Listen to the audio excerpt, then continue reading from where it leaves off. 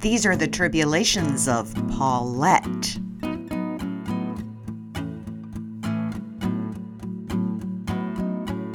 These fashion girls, they leave me hungry. I always know just what they're trying to do. They think I'm cute, but I'm thinking of you. There's something in the air, and I can already tell it's going to be an insane day. My husband, Dave, who's currently out of a job, has brought the kids to school so I can nurse the herniated disc in my neck, which I got from a bout with the intruder, my overeager vibrator. Japanese acupuncture sessions with Marty Feldman have been kind of effective, although expensive. It's going to be hard to justify continuing with Marty at $100 an hour with Dave out of work and me with no income. Thanks to Dave's connection at the Patriots, Biscuit and I still have an appointment to present her homemade deodorant to the team, although I'm a little nervous that they'll find it way too messy to endorse. I mean, who wants to apply deodorant with a trowel? We have to think that part out. In the meantime, Biscuit keeps making buckets of the stuff, storing it in her basement.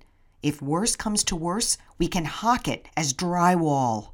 As I go downstairs to get myself a cup of coffee, I notice our crazy calico cat Rosemarie on the windowsill, staring at something outside. I walk over to see what she's looking at, and as I do, I notice that she has a big dribble of green liquid oozing from the corner of her mouth.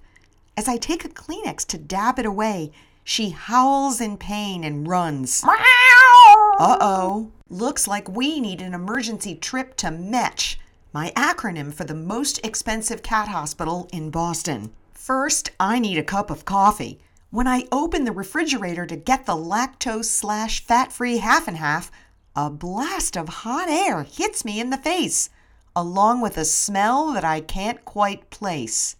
Something is very, very wrong. Apparently, there's been an explosion. Every single item in my very full refrigerator is covered with a 2-inch coating of, can it be, melted butter? I reach up to the top shelf where I put the 10-pound box of Land O'Lakes I picked up on sale at Costco a couple of nights ago. It folds like hot wax in my grasp. Empty.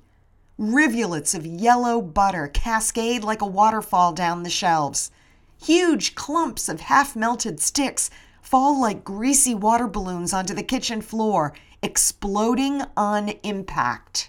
10 minutes later, Dave comes back from kid drop-off and finds me in tears, bent over the sink, washing butter off a bottle of Thai fish sauce. "What the hell happened?" he asks, looking around. "There's something wrong with the refrigerator," I sob. "It's about 200 degrees in there, and the butter I bought at Costco melted all over everything. Look at this awful mess." "I've been telling you for years that we have way too many condiments," Dave says. "Wrong time to bring that up," I say. "Well, how will you ever get this cleaned up?" he says. "That's where you come in," I say, handing him the fish sauce. As I turn away, I slide in a slick puddle into an unintended forward lunge on the floor. I sob harder.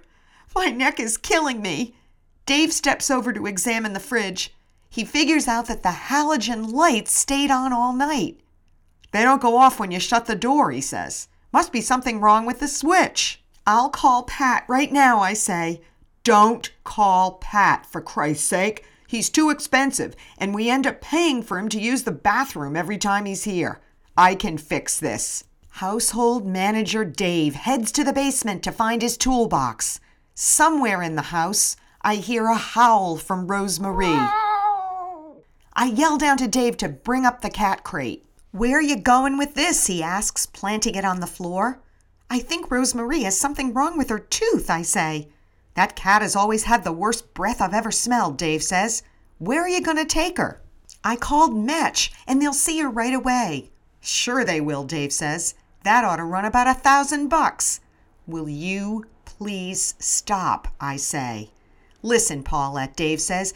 "Maybe it's good that I'm going to be home for a while. It seems like things may have gotten a little out of control here from the business sense. I'm going to get us back on track. Gee, thanks for that observation, Household Manager Dave. Let's see how much time you have between carpool, laundry, grocery shopping, and making meals to have a go at home microeconomics.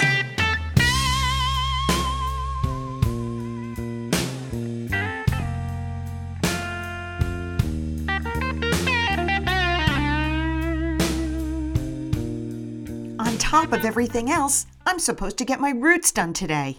I call my hairdresser Hal and move the appointment up 2 hours. Then I spend 15 minutes looking for Rosemarie so I can get her into the crate, which is not as easy as it sounds. When Dave asks if I want him to come with me, I say no, I can handle it. I'll text you if it goes long because I need to get my hair done. You might need to step in. What's wrong with your hair? Dave asks. What's wrong with your eyes? I ask. Haven't you seen the 2 inches of gray roots? I'm going longer and longer between appointments to save money. It looks fine, Dave says, but my reflection in the hall mirror screams Yvonne DiCarlo.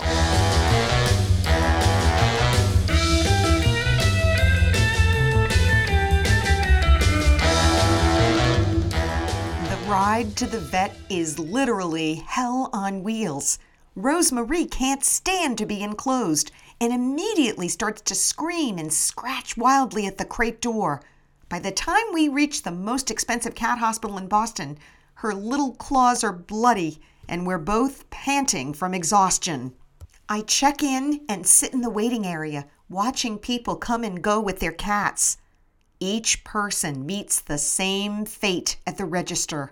They get an outrageous bill that they can't believe. Excuse me, $300 for a well cat visit? One guy asks the receptionist. Well, the cat needed lab work to make sure it's all right, she says. He's 6 months old, the guy says, as he pays the bill and turns to look for support to the rest of us waiting. We all look at our shoes. Finally, it's Rosemarie's turn. The vet pries her mouth open, and as he touches her large upper canine tooth, it falls out in his hand, followed by a stream of green slime. The cat and I howl in unison. The smell is enough to knock you over. Rosemarie needs immediate dental surgery, he says. She has feline odontoclastic resorptive lesions. It's very common among cats, and it's extremely painful.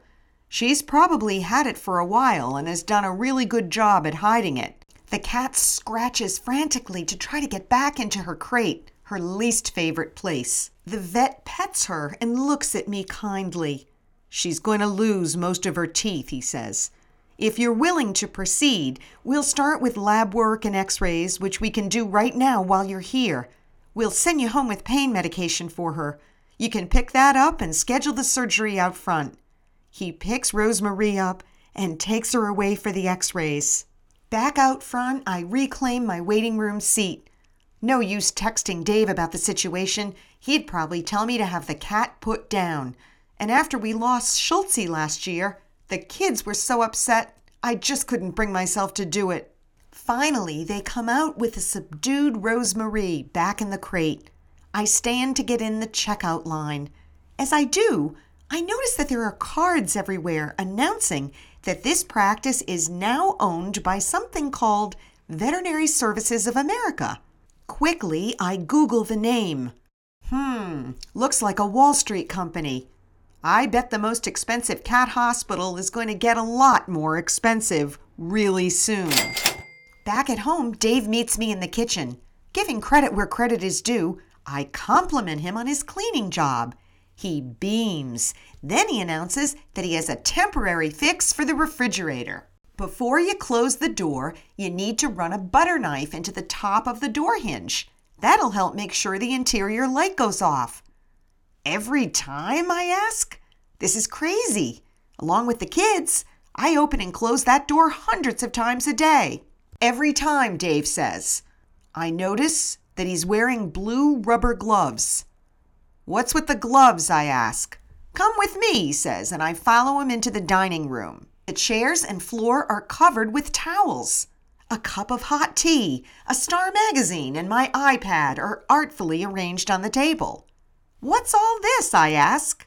"Welcome to your new home salon," he says. "No," I say, "this can't be happening. While you were gone, I picked up a tube of your color from Hal, and he showed me how to put it in. You can wash it out in the shower." "Hal gave you my hair color?" "He sold it to me for $25 when I told him we had a sick cat and you couldn't leave the house. I mean, you usually give him $100, right?" $25, Dave says, right here, and he pats the chair. "It's going to be great." I sigh, sit down, and against every instinct of my very being, I allow household manager Dave to do my roots. Between this and the refrigerator, I may never leave the house again.